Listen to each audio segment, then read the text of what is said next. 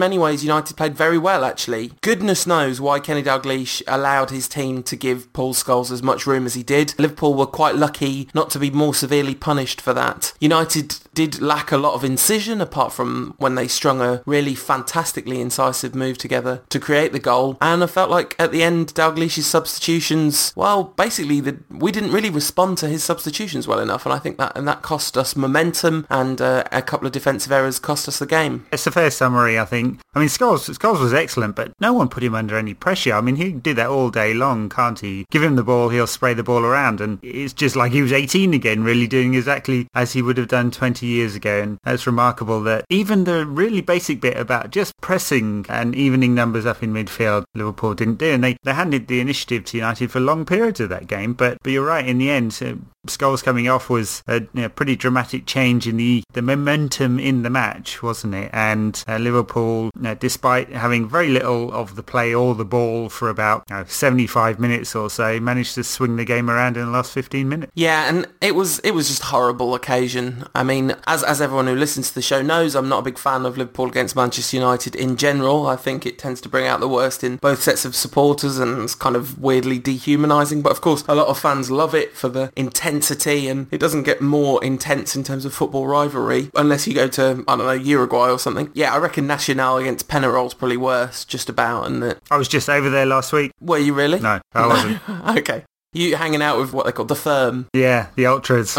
Yeah, so the Liverpool fans were booing Patrice Evra for 90 minutes, as we suggested that they might do. They were trying to inject some humour into the situation with "We're not racist, we only hate Manx" chants. But there was nothing funny about it. Of course, I understand why Liverpool fans don't recognise that, because their manager said it was a bit of friendly banter. I'm not in the slightest bit surprised that was Dalglish's response, of course. But I thought it was pretty offensive, because clearly it wasn't just friendly banter. And for all Liverpool fans saying, and many of them have come on the blog this week to say that we were just booing him because he's a liar. Well, I mean, that might be their justification. It's just not quite right, though, is it? It's not on the mark, that one, because effectively what was happening was 40,000 white guys were booing a black guy for complaining about being racially abused, and I don't care how much they try and justify it. There's a lot of moral equivalence going on. Oh, look what you lot are doing. So it was all right. Clearly nonsense, that argument. And in the end, it was just completely and utterly disgraceful. And the one guy who's arrested for doing the monkey gesture was caught on camera and rightfully arrested. Although I've heard anecdotal evidence that it wasn't just one guy. It was pretty frequent, and it was lots of people in the main stand at Anfield. And so that's pretty terrible. And I didn't want it to become a whole big United versus Liverpool thing, because, as you've said many times on this show, it's much bigger than that. It's the dehumanising element that's really disturbing, and the fact that partisanship and quote unquote support for Luis Suarez has turned into a genuine campaign of hate, and actually stimulated racism in the same tone. And I really think it's put race relations back quite a bit. And I'm worried, as many journalists have said, and Gordon Taylor, PFA chairman, has said, that the severe reaction and the fact that people might look at that and go, actually, we can get a really big reaction out of our fans by just turning it into a partisan issue. I'm worried that will stop any other players reporting it. I mean, it's certainly going to take a brave player to do it now, and Patrice Evra is perhaps the model of somebody who would complain, but not everyone would. I mean, Jim Beglin said at the end of the game, when Evra made a pretty bad mistake in his positioning after a generally good performance for Liverpool's second goal, said perhaps the emotion of the occasion has got to him, and the commentators handled it unsurprisingly badly. I thought it's a conversation way out of the realm of football commentary, in fairness. Yeah. To them, it's not something you would expect them to necessarily be able to have a good sensitive grasp of. But what Jim Beglin was saying was the emotion of being booed for 90 minutes by 40,000 fans stirred up into a frenzy of hatred by a deliberate misinformation campaign by the club that they support. That's what got to Patrice Evra, and he looked rough at the end of that game, and I hated seeing it. And I don't know, I was about to say it had nothing to do with United and Liverpool, but I think really truly honest reflection wouldn't allow me to say it had nothing to do with that, because we are who we are as human beings, and we perceive the world through the lenses of, our own perspective. And I am a United fan, and so I have a kind of emotional connection with Patrice Evra because of what he represents for Manchester United. But separating that out, I thought this was a horrible 2 hours for humanity. And actually, I kind of felt bad for the Liverpool fans as much as anything else. I was watching it thinking, you've basically been tricked, and this is what you think you're supposed to do. This is how you think you're supposed to react. This is what you think is the right way to deal with this situation. Someone dared to attack Liverpool. You must defend Liverpool. And it wasn't a very mature response, is it? And you do feel there's an element of the herd going on here, and it's pretty sad. I mean, for all that partisan bit, and there is, I'm a passionate United fan, have been for more, 30 years or so, and so Liverpool being involved does evoke something more than if it was not Liverpool, I suppose. But for all that, you still have to have respect for Liverpool as an institution, being one of the oldest in England, one of the most successful, a global name, and with that comes a global responsibility. And I think it's been a really, and we've said it, haven't we? It's been a really poor episode for Liverpool. They've acted in extremely ill-advised manner, and they've in deliberately provoking an emotional response to this. And everything that's happened afterwards is entirely because of the way that Liverpool handled this situation, and it's almost all negative. I can't think of a single good thing, and they've got some horrible press as a result. And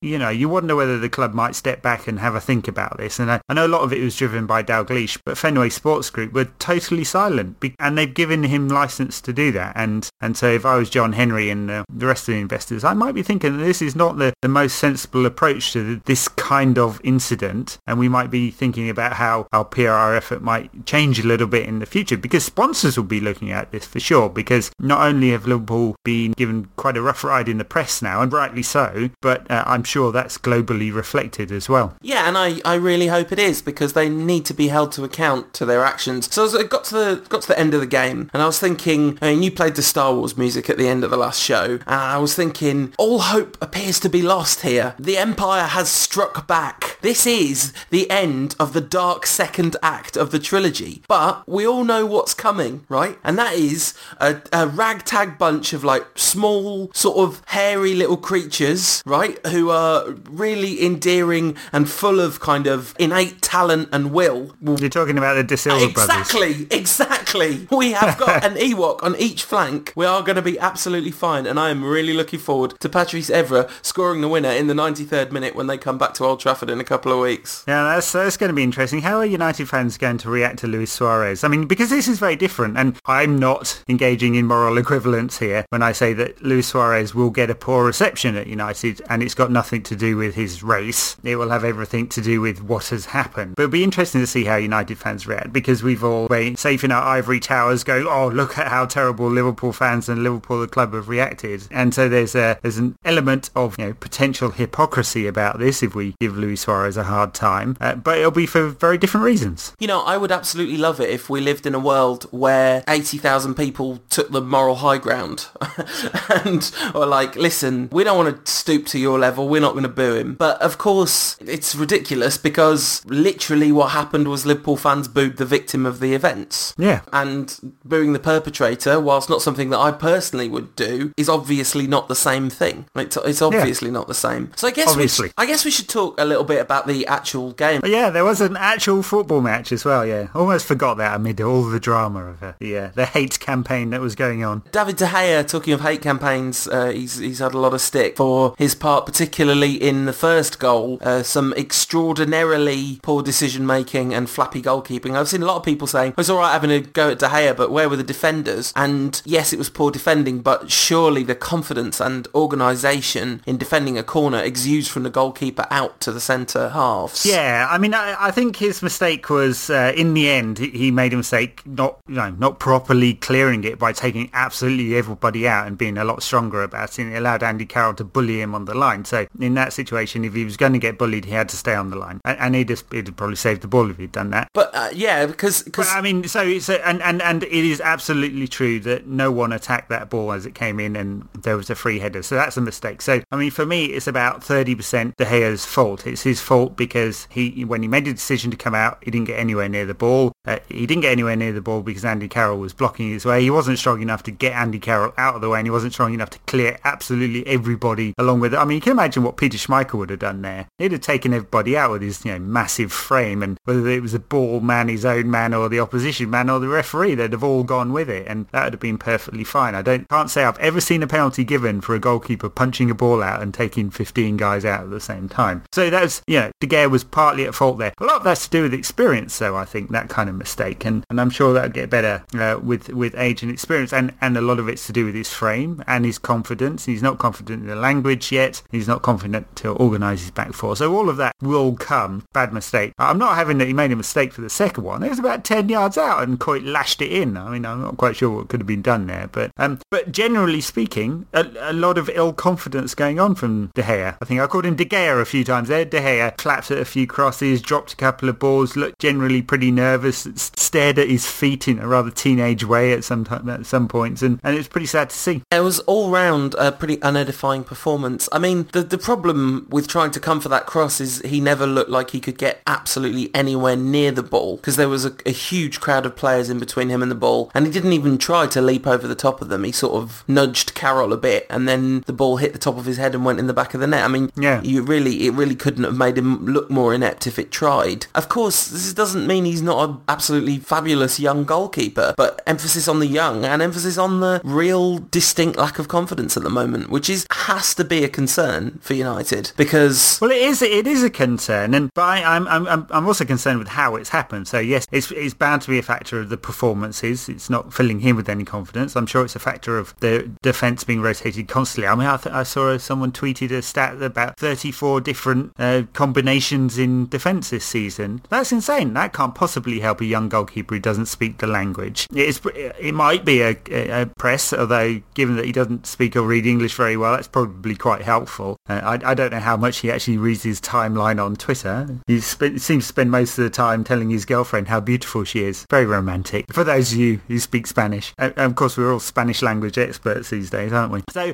I mean, I do feel kind of sorry for him. I have no doubt that he's got all the talent. I mean, I think back to, we're fortunate that we get a lot of Spanish football here, and Sky show loads. And I think back to the couple of seasons in which he emerged with Atletico and the UEFA Cup run and all of that. And he was just the presence was excellent. He just seems so calm and confident. But those same skills seem to be counting against him now, because instead of being calm, he's indecisive. Instead of presence of dealing with, sorry for the cliche, typical Spanish football, he's now getting balls pumped at him. And Liverpool literally took to Route 1, and he's not dealing with it very well. So it is pretty hard for him, but it's going to be a massive learning curve, isn't it? And Ferguson has not decided to criticise him in the slightest. He's defended him all the time, and you'd expect that, although some other goalkeepers he hasn't always done that with. So I've seen some ridiculous, utterly ridiculous reports suggesting that he'll be on his way, or he's going to ship him out or buy another goalkeeper, and none of that is going to happen. It's not going to happen at all. Ferguson is going to continue the same policy for the rest of the season. De Gea will probably play against Chelsea. I mean, if he's well enough, he will, because Anders Lindegaard's out for more than a month. So I think there's a lot of hysteria about this, and it's not necessary. No, I mean, it's not necessary, but then on the other hand, if he continues to do this, he's going to cost us really dearly at crucial moments, and then that could see his United career absolutely finished. I mean, it really could, because there are things you just don't come back from. I mean, you think of Van der Sar, who everyone just associates with just pure goalkeeping brilliance, every mental characteristic you need to do the job well, but he never got it together at his whole time at Juventus and ended up at Fulham as a result of it,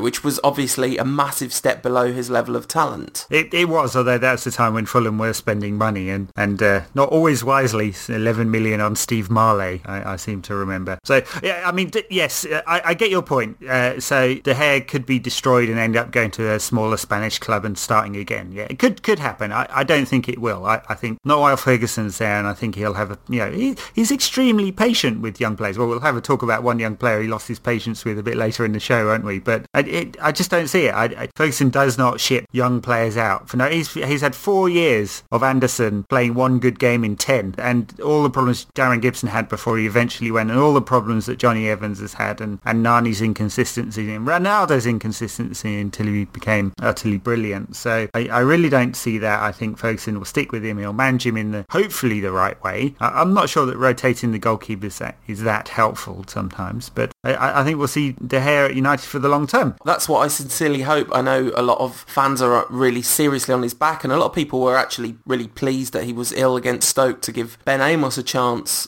in the first team. A chance which he... Yeah, but this is it's so fickle. It's insane. Yeah. I saw tweets of that nature after the Charity Shield. I mean, there were bad press reports about De Gea, and a lot of this is driven by the press. I'm not sure that the press always reflect public opinion. Often they shape it as well. And there were bad press reports after the pre-season game. So his first one, I think it was in New York. This was always going to be the story. I wrote this in my profile of David De Gea when he joined, that it would be a tough season. There bound to be mistakes. He made a few mistakes at Atletico in the second half of the campaign last season.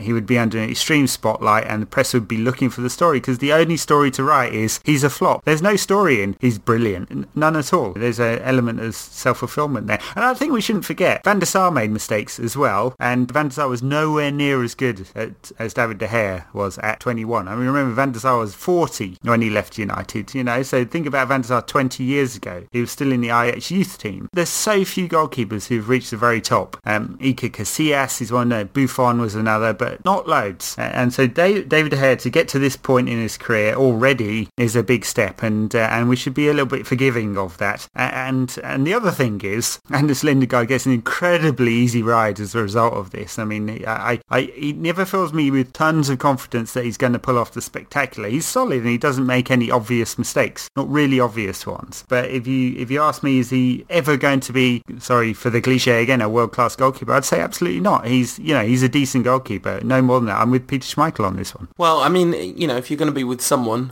Peter Schmeichel's probably a pretty good judge of these things, you'd imagine. Short-termism is a huge problem in football, and as you say, there was really not that much of a story in young goalkeeper is signed for a fortune and is brilliant. That especially at Manchester United, this is not a very interesting story. I mean, the press, obviously, and I don't mean like the press has an anti-Manchester United agenda. The press has a paper-selling agenda, and big stories involving United are not about how successful we are, because that's been the big story at Manchester United for 20 years. We just win everything and all our players are brilliant. It's great. But the press are kind of bored of writing about that. So, And no one wants to read a brochure for Manchester United. If you want that kind of thing, you go to manunited.com. So, I mean, it's just that I'm absolutely not saying there's some kind of press agenda against him. I'm just saying that's the only story. There is a press agenda against him, and not in a deliberate, well thought out way, but the press got on his back very quickly and now want to prove themselves right. Well, yeah, there's some. So they've kind of created their own agenda against him, I think. Interesting that David De Gea or Anders Lindegaard were both missing from the midweek match against Stoke City at Old Trafford. Lindegaard's turned his ankle in training. He'll be out for at least a month, we're told, and David De Gea phoned in sick. I did wonder for a while whether that was a genuine sickness or one of those kind of Monday mornings, God, I can't face work this morning feelings. Yeah, we all know that one, don't we? I don't really want to play against Stoke. Can he do it on a wet and windy Tuesday night against Stoke? Apparently doesn't want to. There's some irony in that. That was one of his better games this season, wasn't it, at the Britannia? He was in the stands, which of course the commentary team decided meant he couldn't really be ill, because if you're well enough to be in the stands, you're well enough to be in goal, as some idiot never said. I mean, well, honestly, it's not like if you're well enough to play out, you're well enough to go to school. It's quite a different job to sit in the stands than actually be the goalie for Man United. I reckon that's a lot harder. Ben Amos had a very good game. He didn't have a lot to do, but he did the two things or so that he had to do very well, which, is lovely to see, just because he's a product of our youth team, and fantastic to see him getting his full debut in the Premier League. It is. I have to say it's a little bit odd that he's at the club. He really should be out on loan somewhere, and Cusack still hasn't moved on. Oh, I forgot about him. Yeah, he does exist. He actually played in a reserve game, so in theory he could start against Chelsea. I mean, God, oof, that gives you a shiver, doesn't it? Just that thought. Yeah, I think I would start Ben Amos. I know it's kind of a ridiculous thing to say, but I think I would. It's not inconceivable that De Gea is fit for that game. So. No, of course not. And if he is, I would definitely start De Gea, because it's all going to be fine, because he'll be one-on-one with Torres, and Torres will blast it 6 yards over the bar. Yeah. No, I didn't just say that. Just in case the gods of hubris are listening. Yes, we've suffered for that one already, haven't we? Yeah, but we also have brilliant reverse curse powers, because you had spent a good 20 minutes on our live blog questioning Ji-Sung's Ji-sung Park's very worth as a human being at the point at which he scored the goal. Well, I'd put one comment about it. Yeah, I didn't question his worth as a human being. No, I know. He's very valuable in some circles. He is. He's a lovely lad. He seems to be a lovely lad anyway. But yeah, a fine finish, by the way, and an absolutely brilliant goal, that United goal. Stunning United goal, and I'm not sure I've ever seen Park Ji-sung finish better. I mean, you're more used to Park getting in the right position and then kind of shinning it along the floor wide or something like that, aren't you? Yes, you are indeed. Really good United goals were in short supply against Stoke, but I thought it was a really assured and impressive performance against, I have to say, the worst team at Old Trafford this season, apart from that time we got beat 6-1. Yeah, interesting.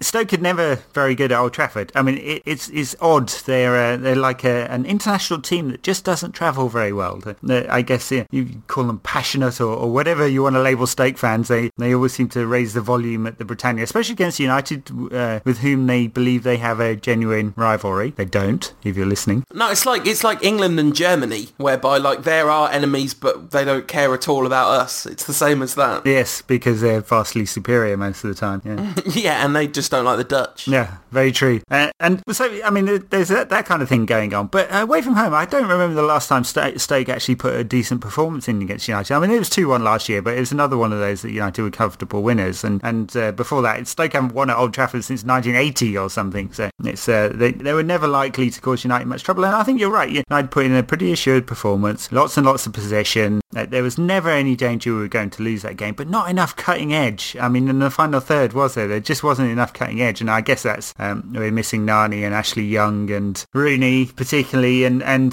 that central midfield is still an issue, because even if Scholes is playing well, and he played very well, he's very deep, and he's playing from a position of being very deep, so it's not providing that cutting edge in the last third. I mean, at one stage when United went 2 up, United had 2 shots on goal, and they were both penalties. The one shining, sparkling blade of incision is, of course, Antonio Valencia, who something amazing has happened to Valencia in the last month. He was phenomenal again against Stoke. He's been eating his shredded wheat, hasn't he? Pep Guardiola called him the best winger in the world at the moment, and you can't disagree with that. Is that true? Is that quote? Is that a real quote? Because I saw some speculation that might not have been an accurate quote. Well, I don't know. I did not hear it direct from the man himself, so I too am following the trail of that one. But hey, even if he didn't say it, it's about right, isn't it? It's true. Yeah. I mean, there's no hotter, pure winger in the world than Antonio Valencia right now. He's in great form. He absolutely roasted every left back he sees at the moment. He goes past them with consummate ease, and he did the same against Stoke. And he's a real outlet for United at the moment. And that's especially important with being the only fit, genuine winger at the club. Two questions have come in from @SportyMuslima, which are kind of relevant to this discussion. Why, despite such a large percentage of possession, did United fail to score more goals against Stoke? And based on current form, which player is more crucial to United, Valencia or Carrick? And we are not allowed to sit on the fence on that one. That's a really difficult question, I think, that second one. I think I've answered the first part. The second one, well, you guess you'd have to say Michael Carrick, because he's playing really well. And I know Valencia is an extremely destructive force at the moment, but without any kind of quality in central midfield, United are really going to struggle to beat anyone. I mean, we've seen this over the last 2 years, haven't we? Times when pretty average teams have bossed United in central midfield, and Carrick's renaissance this season, since November, has played a big part in that not happening, especially United's form away from home. It's just amazing to think that, in October we were talking about Michael Carrick as a long-forgotten member of the squad, who we were kind of wondering where he was ever going to play again for United. Right, well, he hadn't started, and he didn't until November the 19th against Swansea. Yeah, and he's absolutely transformed our season. I mean, without Carrick, without the two of them, okay, I know we're not supposed to fence it, and I think ultimately I'm with you. We need Carrick more than we need Valencia, just because what you lose if you lose the centre of midfield is more devastating than if you lose that bit of cutting edge, because we do have other players that can provide some cutting edge, although, it's really nice not to have to answer that question because they're both so crucial to United. But yeah, I mean, Carrick's form just continues apace. He hit the 100 pass club again against Stoke, and him and Paul Scholes, if you just don't pressure him, and the fact that Stoke looked extremely reluctant to come over the halfway line, it's sort of interesting how bad they are at Old Trafford, because I think it's fair to say that United have lost their fear factor to a lot of teams that come up against us now. Teams are less scared of us than they used to be, because there are these kind of frailties in the side that didn't used to be there. But Stoke have still got it big time. It was like they were playing against, well, it's episode 99 in the Rantcast, it's like they were playing up against 99 United, and they didn't want to leave us any room at all. So they just sat off the whole time, and it was just never going to work for 90 minutes. It was a very, very timid performance, I thought. I mean, look, if I was an opposition manager, I'd stick three in midfield, a couple of ratters, and I'd pressurise the bejesus out of Carrick and Scholes, and I'd get especially dynamic players with a bit of pace and a bit of tackling ability in there, and that's going to cause United problems. Definitely going to cause United problems. I mean, as good as Carrick's been, he's not the kind of guy who's going to get around the pitch loads, and Scholes is about 97 now, so it's, I mean, that's the way to get at United, and Liverpool and then Stoke didn't do it at all. I mean, it'd be interesting to see what Chelsea do at the weekend, though, because they have got some dynamic players. Don't know if Michael Essien will play. He's only really back in training. He played a reserve game, didn't he? But didn't he get? He might got on the bench as well. He's definitely the kind of player who might be dominant in that kind of situation. And it'd be an interesting matchup. A tough game for United. We'll get on to Chelsea later, but I am surprised at how opposition players have allowed United to ease through some of these games, especially Paul Scholes. I mean, you'd think they'd put him under a little bit more pressure. I mean, it's wonderful to watch Scholes again, isn't it? Just the quality and the ease of play, and he just, controls the ball in an instant, flicks it one way, flicks it the other, reverse pass here, reverse pass there, and it's just all so incredibly easy for him. When he first came back and he kind of made a mistake for the second goal that Arsenal scored, and then he gave the ball away a lot against Newcastle, and it was kind of like, oh, please don't let this be Ali in the later stages of his career, or George Foreman coming out of retirement for the 8th time. Please don't let that happen to Scholes. And it really is not happening, is it? Because he's had a couple of games in a row where he's been allowed to play, and he's been scintillating. Yeah,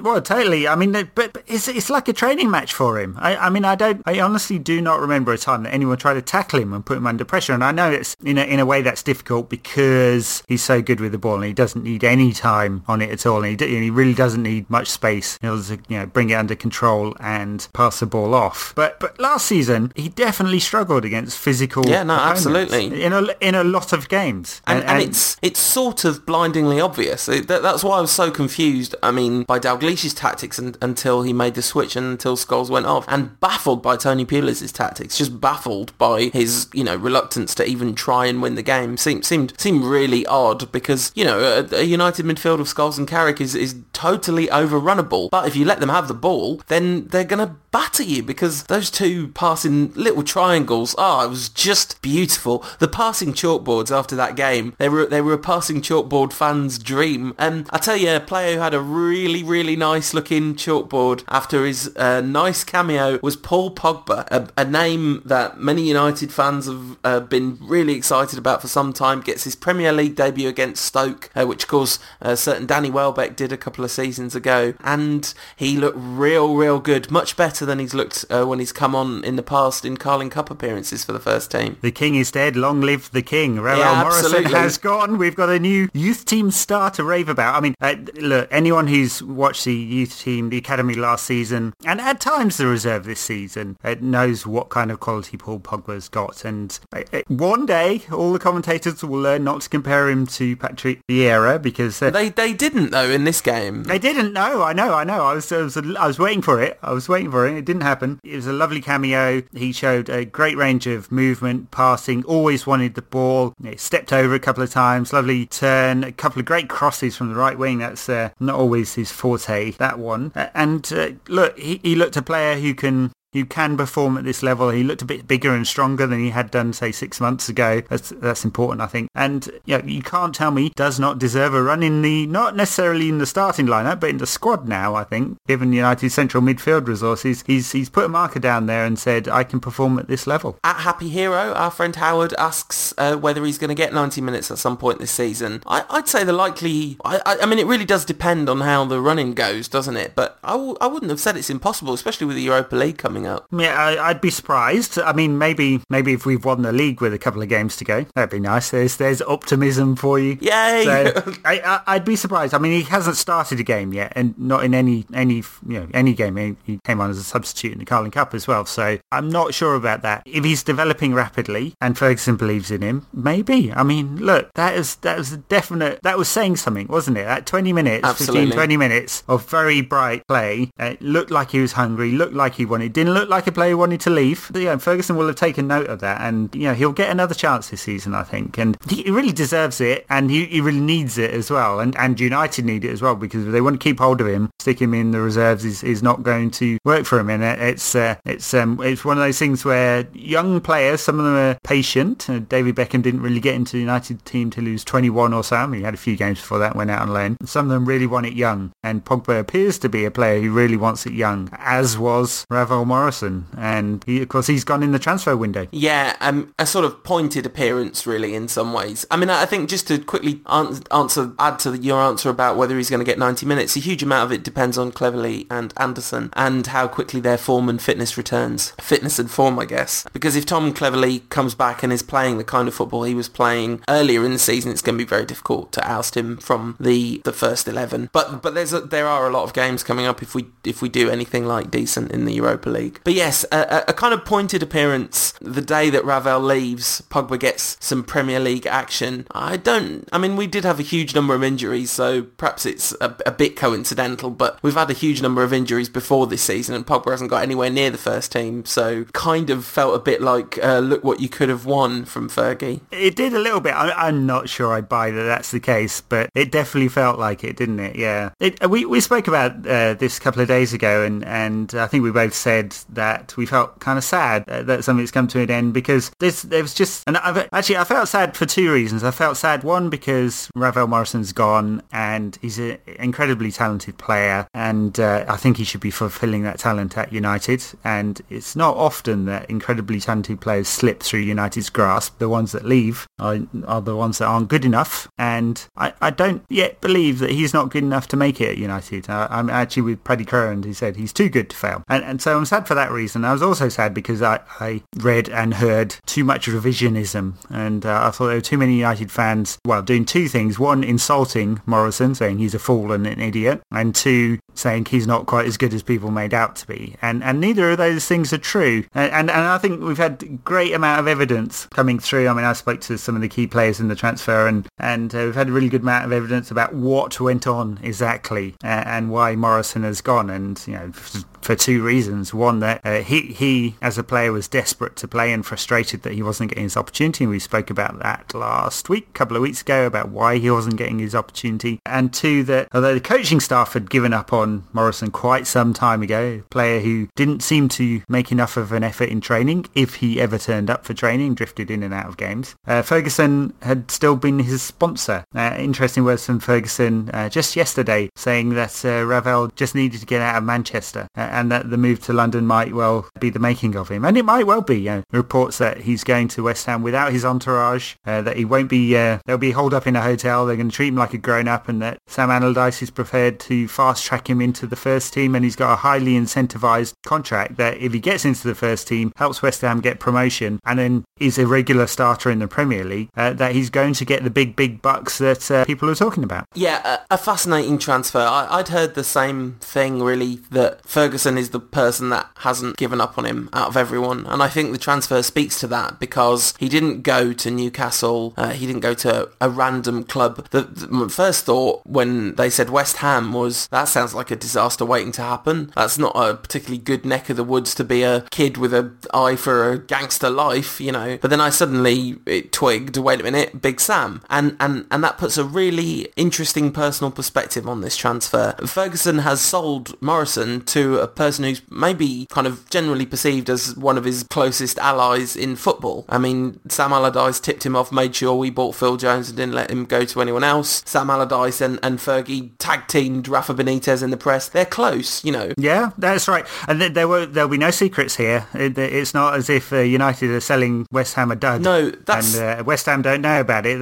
They know exactly what they're getting, and Big Sam needs to turn it around. I think actually what Ferguson said yesterday was really pointed, that that he just needed to get out of Manchester, and reading between the lines, he needed to get away from certain elements. I mean, he has a nose for trouble, Morrison, and if he can go away, he won't be based in the bright lights of the East End. And yeah, I've read some hilarious stuff about, East End gangsters and whatever. Their training grounds out in Essex. He'll probably have some pad out in the middle of Essex somewhere, and he probably won't see London at all. I kind of hope so. I hope he really goes, I need to focus now. I need to stay out of trouble. I need to get my nose clean. I need to show everyone, as he said on Twitter, I need to show everyone what I can do. And he can do loads. He's a great talent, and if it's developed the right way, he's going to be a really big player, and United will miss out on that talent. That's a real shame. And I think the fact that Fergie sold him to Allardyce is also quite a personal touch in terms of the player. He's not throwing him to the Wolves. That would be terrible, because then you'd be managed by Mick McCarthy. That would be really painful.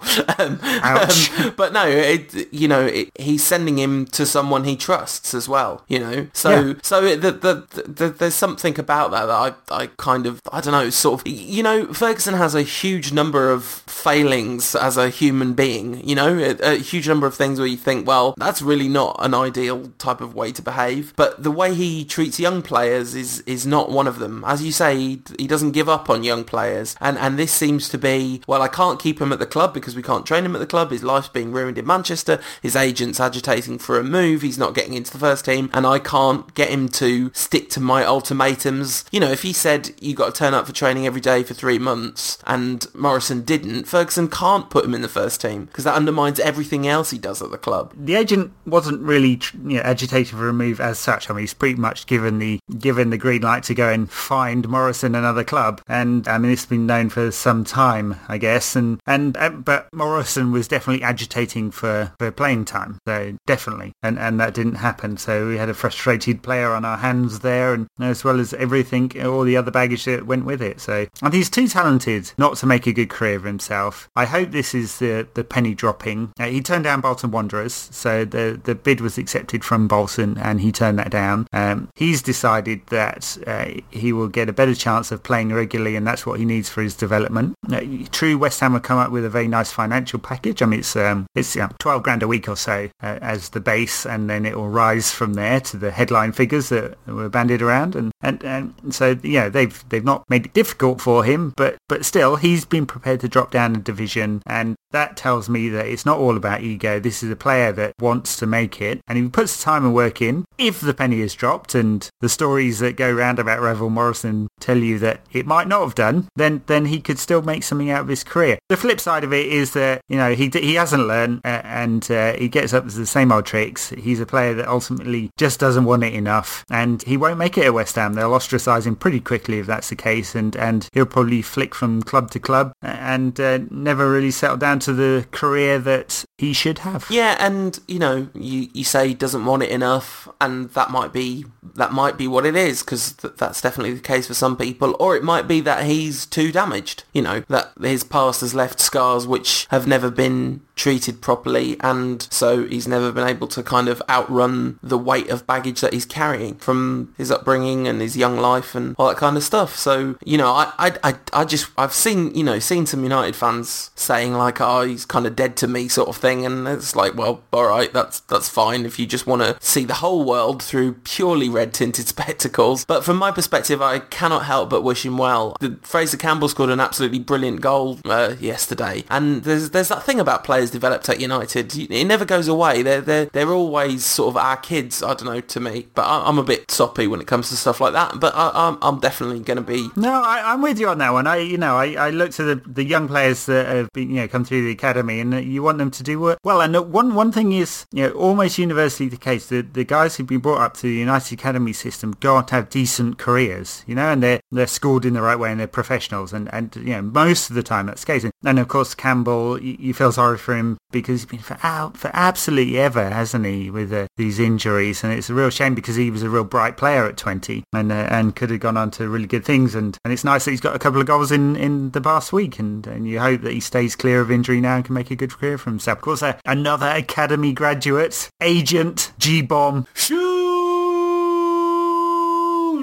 And did he shoot? Darren Gibson has never lit up Old Trafford like that before. Magic scenes as the words spread around the crowd and the chants of "One Darren Gibson, one Darren Gibson" were quickly followed by a genius rendition. Not since Beckham came back with Milan has Fergie sign him up been so hilarious. Yeah, I know. It's brilliant. And Ferguson was great afterwards. He said it was all part of the plan. Yeah, very nice. Wonderful stuff. But, I mean, joking aside, what a crucial goal for Manchester United Darren Gibson just scored. Could be a title-winning goal. Could be.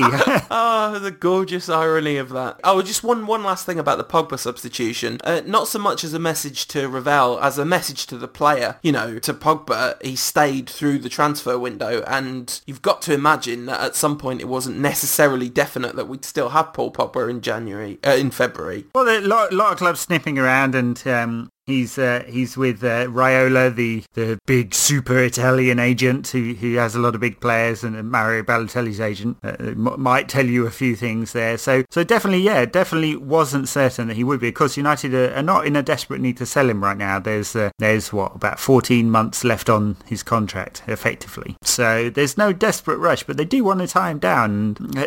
There's some irony in this that, of course, a bright performance, albeit just a substitute performance, will give his agent some extra bargaining power with the powers that be. Yeah, that's fine. I don't mind him having a bit of bargaining power so long as we do get him to sign. Lovely tweet from Ryan Tunnicliffe, by the way, saying he was sad that one of his best mates had left the club. It was kind of a nice thing to see, just that on its own. But then his follow-up tweet was something along the lines of, by the way, I'm just going to keep signing contracts if they offer me them. I'm sure his agent wouldn't have been too happy to see that, but nice to see he's a United lad. There's a little subscript to this, though, isn't there? Because obviously Morrison's gone. There's the contractual situation with Paul Pogba and will he stay, will he go? And David Petrucci, who's had so many injuries, obviously a massively talented player, that one, and he's out of contract at the end of the summer as well. Looks like he might be. They'll probably offer him a 1-year option, but looks like he might take the option to go back to Italy instead. And then Ezekiel Fry's also out of contract, and there's quite a few younger players and Fry's also has had a lot of injuries as well. So in a way, you can kind of understand the club allowing the contracts to run down, but it's definitely a risky proposition. So that's one point. The other point I wanted to make really is that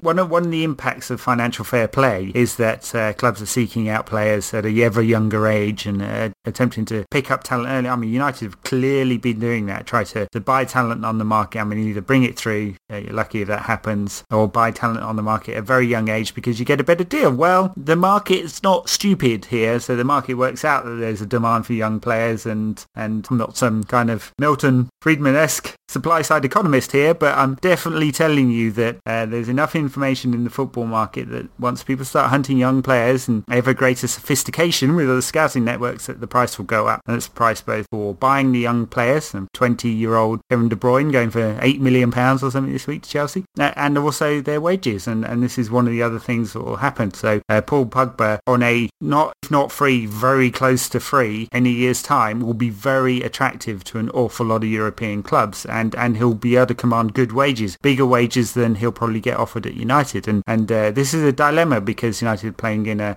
very open market, and they're also at the same time trying to change contracts around at the club to be more heavily incentivised, which might not attract all the kind of players they want. No, because you can't imagine the contracts at Manchester City are particularly incentivised. Although, having said that, we managed to attract a young man away from the bright lights of the wastelands to the glory that is Old Trafford. Fred the Red signs up. Fred the Red, very nice. Federico Vaselli, yeah. A bit too close to Darius Vassell, I mean, Vassell, worrying. Yeah, interesting. I've got to admit, I really don't know much about this player. I haven't seen him play for the elite development squad at City, as they like to call it.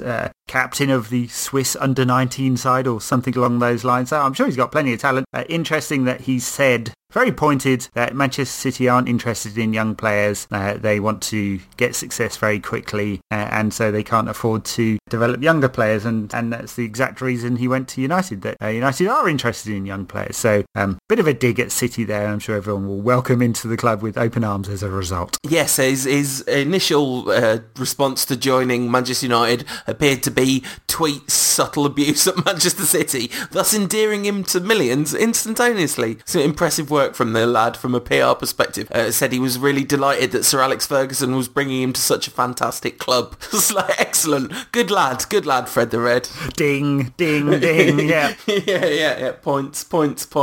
Very good stuff. We're going to come on to talking about Chelsea as a team very shortly as we preview the weekend's game against them. But beforehand, you put the John Terry case on the rundown, Ed. Is this because you think that our listeners have not heard enough about us talking about race relations in football over the last few weeks? Yeah, well, we don't need to repeat all that, but I'm just astonished by it. I have to say, I mean, he's very successfully appealed to a magistrate. I mean, it's not the High Court or anything like that, and the penalty if he's found guilty of racially abusing Anton Ferdinand is a maximum of £2,500. I think he could probably afford that. That's about 2 minutes' work for him, isn't it? But the damage to his reputation is obviously a lot more severe. So he's successfully managed to stay the hearing until July, is it? June, July, the summer anyway? Yeah, it's July. So after the European Championships, citing that he has too much work time. I mean, this is a case that is going to take an afternoon. And as we know, footballers do not work in the afternoon. They play golf in the afternoon. So it sounded like nonsense to me, but it will also mean that there's no chance of him having the captaincy stripped away because he's been found guilty, which will definitely happen if he's found guilty. So, but I don't even think he needs to be found guilty now. I think bearing in mind he has the right to be, thought of as innocent until he's guilty, being proven guilty. Innocent until he's John Terry, you mean? Innocent until he's John Terry, yeah. Until he's proven to be John Terry. But, okay. So, look, yeah, he is innocent, factually. But, I mean, it's too much to have the leader of the national football team, the team captain, going to a tournament with this hanging over him. I mean, it's not, you don't want to prejudice the case, but imagine by some miracle, I mean, this is even bigger miracle than if we find out that John Terry isn't a racist, that if England lifted the European Championships and 2 weeks later he's found guilty of racially abusing a player. It's incredible. And he's going to go to the European Championships with that hanging over his head. How does he talk with any authority to the black players in the England dressing room? I mean, I just find it astonishing. And the arrogance of the man, not only does he think that he can dictate to referees on the pitch what they do, but he thinks he can dictate to the court system apparently as well. And apparently we've heard through his people that he has no intention of stepping down. I mean, if I was the FA, I'd solve the problem right now and just fire him. Yeah, I mean, if you were the FA, Ed, I think it's fair to say John Terry would not have been England captain. Well, no. So, yeah, obviously, I mean, it is a difficult situation, though. I mean, genuinely, you either have a presumption of innocence or you don't. It's all very well to say, well, this is hanging over him, so can he be England captain? And, of course, when Rio had the drugs ban hanging over him, he was famously dropped, causing Gary Neville nearly to go on strike to say, you either have a presumption of innocence or you don't. Well, he hadn't been banned at that point. No, exactly, that's what I'm saying. Of course, England's brave JT doesn't get dropped for the accusation, and in a way, I sort of think I'm glad to live in a society where there is a presumption of innocence, and if there is, that has to apply across the board. I think there is no question that if it's a matter of character, John Terry shouldn't be the England captain. Oh no, and he wasn't for that very reason for a while, until quite ridiculously Fabio Capello punished Rio Ferdinand for not being John Terry. Yeah, and I think Fabio Capello is not the most subtle man. I think it's probably fair to say. He's a man who deals in broad brushstrokes as, right. He sits there shoving Stuart Pearce for 90 minutes. He's a sort of odd character, isn't he, Capello? So it's a sort of odd one in that sense. But yeah, it's a real shame that John Terry's England captain. I guess it's made it even more of a shame, but it already kind of was. Having John Terry as some sort of, representative of your nation, following the legacy of the great Bobby Moore. Well, the reason why it's appropriate to talk about it again now is because he stayed this hearing. So he will definitely go to the European Championships as a potential racist. It's just a massive thing hanging over him, hanging over the squad, hanging over the management. It's a PR disaster waiting to happen. And God forbid that England, it can't win here, because if England a disaster, which is more likely than not, and stories start leaking out that not everyone was united behind Terry, as they weren't in South Africa. Remember, he tried to instigate a revolution against Capello. Imagine that those stories come come out in England were a disaster and then he's found to be guilty, all hell will break loose, for sure. And the other way around, if England are great and Terry lifts the trophy and he's proven to be a racist, it's an utter disaster as well. Yeah, fortunately, everyone making these calculations has worked out that there's absolutely no chance whatsoever that that's going to happen. Well, Greece managed to win the tournament a few years back, so stranger things have happened. So, with sincere apologies to our listeners for talking about both the England national team and John Terry, we'll try and make it up to you now with some of your Twitter questions. At Sporty Muslima asked us a couple of questions about the Stoke game, but also asked, assuming a fully fit 11, would Cleverley get back in the squad, or is Scholes now more than a bit part player? I think No, Cleverley will come back in. Yeah, and also, I think they can play together. I think a midfield three of Cleverley, Scholes and Carrick is, against the right sort of opposition, is potentially absolutely lethal. Yeah, potentially. I mean, Ferguson hasn't played a three very often this year. Well, sort of. Rooney's playing a lot deeper, right? But Ferguson has not had three central midfielders to pick for most of this season. This is also very true. Look, Scholes is being pushed in there as an emergency. Going through 90 minutes in a big game come the end of the season will be asking too much. So it's not a calculation Ferguson will have to make. He needs Cleverley back, and he needs Cleverley back playing well.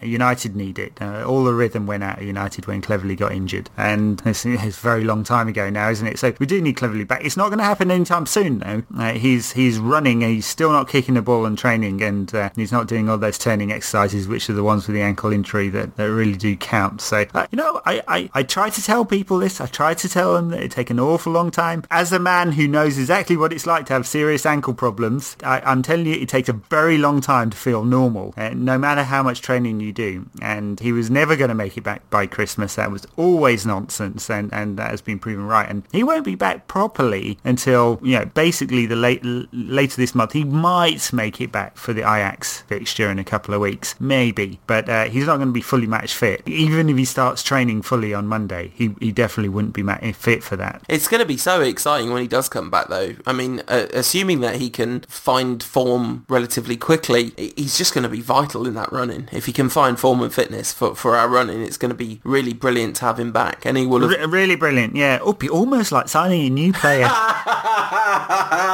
Just like Paul Scholes has been. At Mank Tactics asks, will the potential return of Cleverley and Anderson cause problems for Pogba breaking into the first team? Will it make him leave? Well, I don't know about the second part, but yes, he will drop down the pecking order for sure. Of course he will. It's a squad game. There's going to be opportunities because, as I keep saying, if you look at that fixture list, it looks all right at the moment. But if we somehow scrape together a run in that Europa League, you've got to stick a lot of games into that. Well, potentially 9, yeah. So, which is quarter of the Premier League season, basically. So, yeah. Yeah. Totally there. He's going to get some small... we've talked about this already, but he will get some opportunities this season. But, Cleverley and Anderson coming back will force him down the pecking order, and that's just the way it is. At JDuke_ asks, regarding the rumour that Jose Mourinho is leaving Real Madrid, England national team? And if not, then United, realistically. Where does this leave United in regards to a Sir Alex Ferguson replacement? Who do you think can keep and draw big players to United if Sir Alex Ferguson and Jose Mourinho are out? I mean, it all went completely nuts earlier this week, the rumour mill, didn't it? Because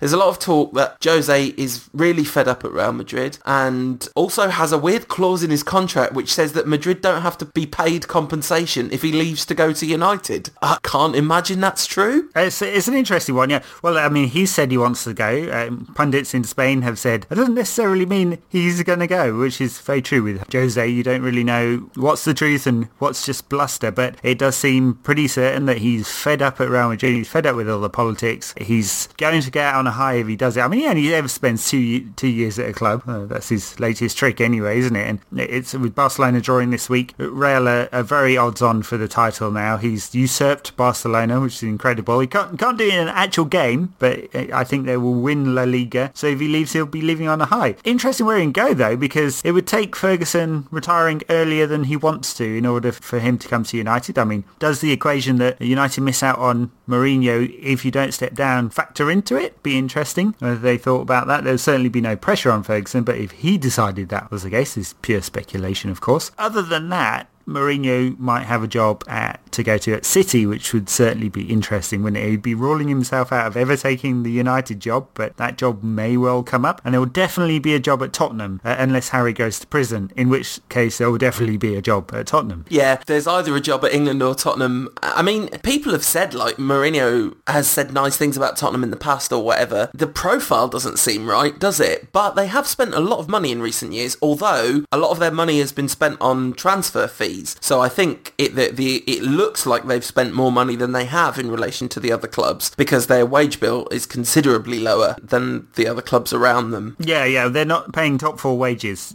just about anyway. So, yeah, and that's the problem. They can't pay those peak wages. They're only paying a proportion of Adebayor's wages. As he told everyone, he earns £215,000 a week. Very nice work if you can get it. But Tottenham can't afford to pay that kind of thing, so they can't compete at the very top. Doesn't feel like that's a Mourinho-esque club to me, does it? No, but then, I mean, if we weren't Manchester United, with all the incredible glamour that conjures up, I'm not entirely sure we seem like a particularly Mourinho-esque club at the moment, because he'll obviously be financially hamstrung if he comes to United. I mean, it's, you know, there's the talk of like, well, maybe we'll miss out on Mourinho if Fergie doesn't step down for him this summer. But as you say, he spends 2 years at a club, and Ferguson's talked about a 3-year plan. I mean, he said that before, so it's a kind of nonsense. But, you know, it's entirely possible that Mourinho's next job will be running out by the time Fergie wants to retire.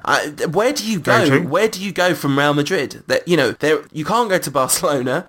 Not that he would anyway. He's been at Inter. He had the Chelsea job. You can't imagine him going back to the Chelsea job. Are we saying that the job at City is available if they don't win the league this season? Because Mancini is doing a pretty decent job at that club. Yes, they're a group of owners in a hurry, and I'm not sure that they'll have loads of patience with him. No, look, I'm not saying that Mancini's definitely fired if he doesn't win the Premier League this season, but Mourinho suddenly becoming available. Mourinho coming available might be the precipitating factor in Mancini going. I mean, the owners want to win and want to win big. It's an interesting calculation, that one. Could be a fascinating summer as a result. I mean, I said loads of times that Ferguson was going to retire in 2012, and clearly I was totally wrong about that one, because he has no intention of retiring in 2012. I doubt very much that Mourinho will force him into making a decision. I don't think Ferguson or the club works in that fashion at all. If Mourinho is not available, and clearly he's going to be their first choice because he guarantees success, then they'll look elsewhere. Have we ever had the Mourinho conversation in the podcast? Would you or wouldn't you? I mean, he's a very handsome man, but that's not what I mean. You're trying to tell us something here, Paul? No.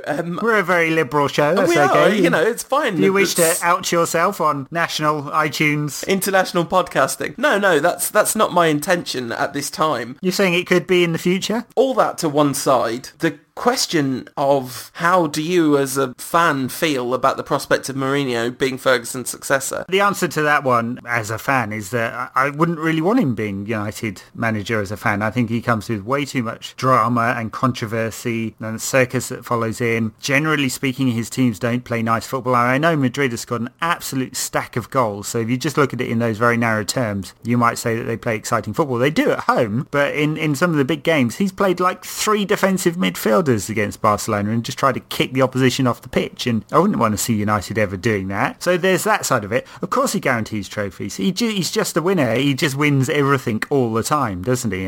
Whatever he does to do it, that's what happens. And from that perspective, it'd be very logical to appoint him. Ferguson's now paid a sum of money that's commensurate with what Mourinho earns, so that's not an issue. The management have already budgeted for that kind of thing. The way the wages and the transfer fees might be an issue, but post-IPO, United might be in a financially more secure position, and we might be able to start spending again. So, you know, there's another way of looking at it, I suppose. The whole thing made me think in much more real terms about the prospect of Ferguson not being the manager at United anymore. It's interesting, you know, the kind of Buddhist mantra that everything in life changes. Change is the only thing that's permanent. Sir Alex Ferguson has become to feel extremely permanent, but there will come a time when he's not the manager anymore and someone else will be the manager, and it's very hard to think about individual candidates for that job because the whole concept is so bizarre. I mean, you go to see United and sat in the dugout is Jose Mourinho or Pep Guardiola or, you know, Martin O'Neill or Mike Phelan. Brilliant. It's going to be an extremely strange experience. And I kind of think having 2 years of Jose Mourinho being mental, it would be quite a good way of dealing with the loss. At least it would be interesting for a couple of years. Well, it'd be like grieving by going out and screwing every girl you could find. Yeah, well, you know, I guess so. I guess in that sense, I'm against it, because that does not sound healthy. Well, as we know, you're definitely against it. Not that there's anything wrong with that. It's fine if that's who you are. There was a terrible documentary on in England this week, called Why Aren't There Any Gay Footballers? And it was about the fact that no footballers have come out as gay since Justin Fashanu. And I kind of think it's interesting in the week of the Evra situation, you know, you can see why there are no footballers who would feel safe to come out, because it's obviously it's not directly the same situation, but it just shows you how values and you know, the kind of some of the accepted norms of wider society that have changed in the last several years have not really moved a lot in football, have they? Well, yeah, football's even more backwards when it comes to gay players than it is when it comes to black players. So there's acceptance, I'm not sure if that's the right word, of black players. No, I know what you mean, Ed. You're not talking about you. No, okay. And there's not of gay players. There's just not. And the language that players, fans, some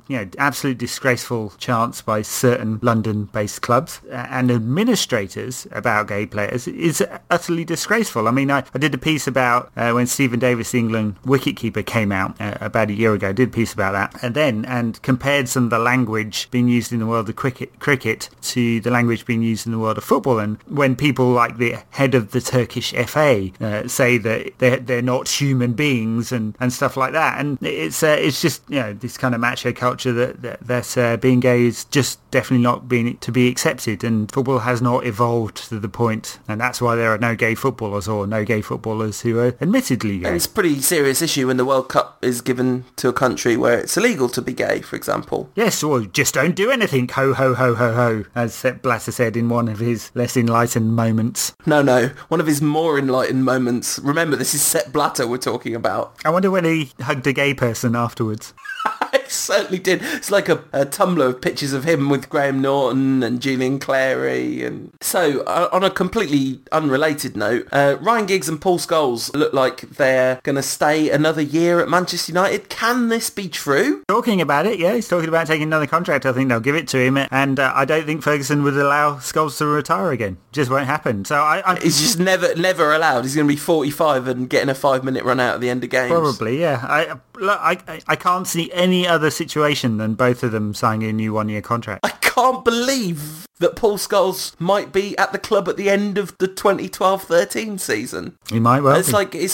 I was there at his testimonial. I saw him retire. Yes, you did, but apparently not. So yeah, I think it'll happen. And will he still be playing at the weekend? Who out of Scholes and Giggs is going to start in the game against Chelsea, Stamford Bridge, Sunday afternoon? We've done really well in recent seasons at Stamford Bridge, but I think... haven't won in 10 years, yeah.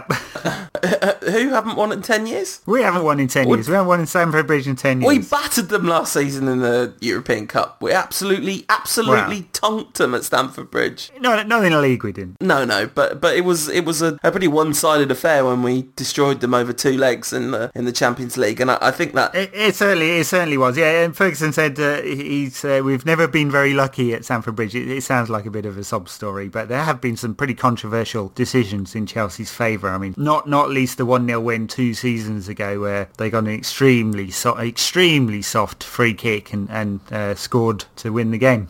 Yes, and they definitely got the rub of the green last season, didn't they? Yes.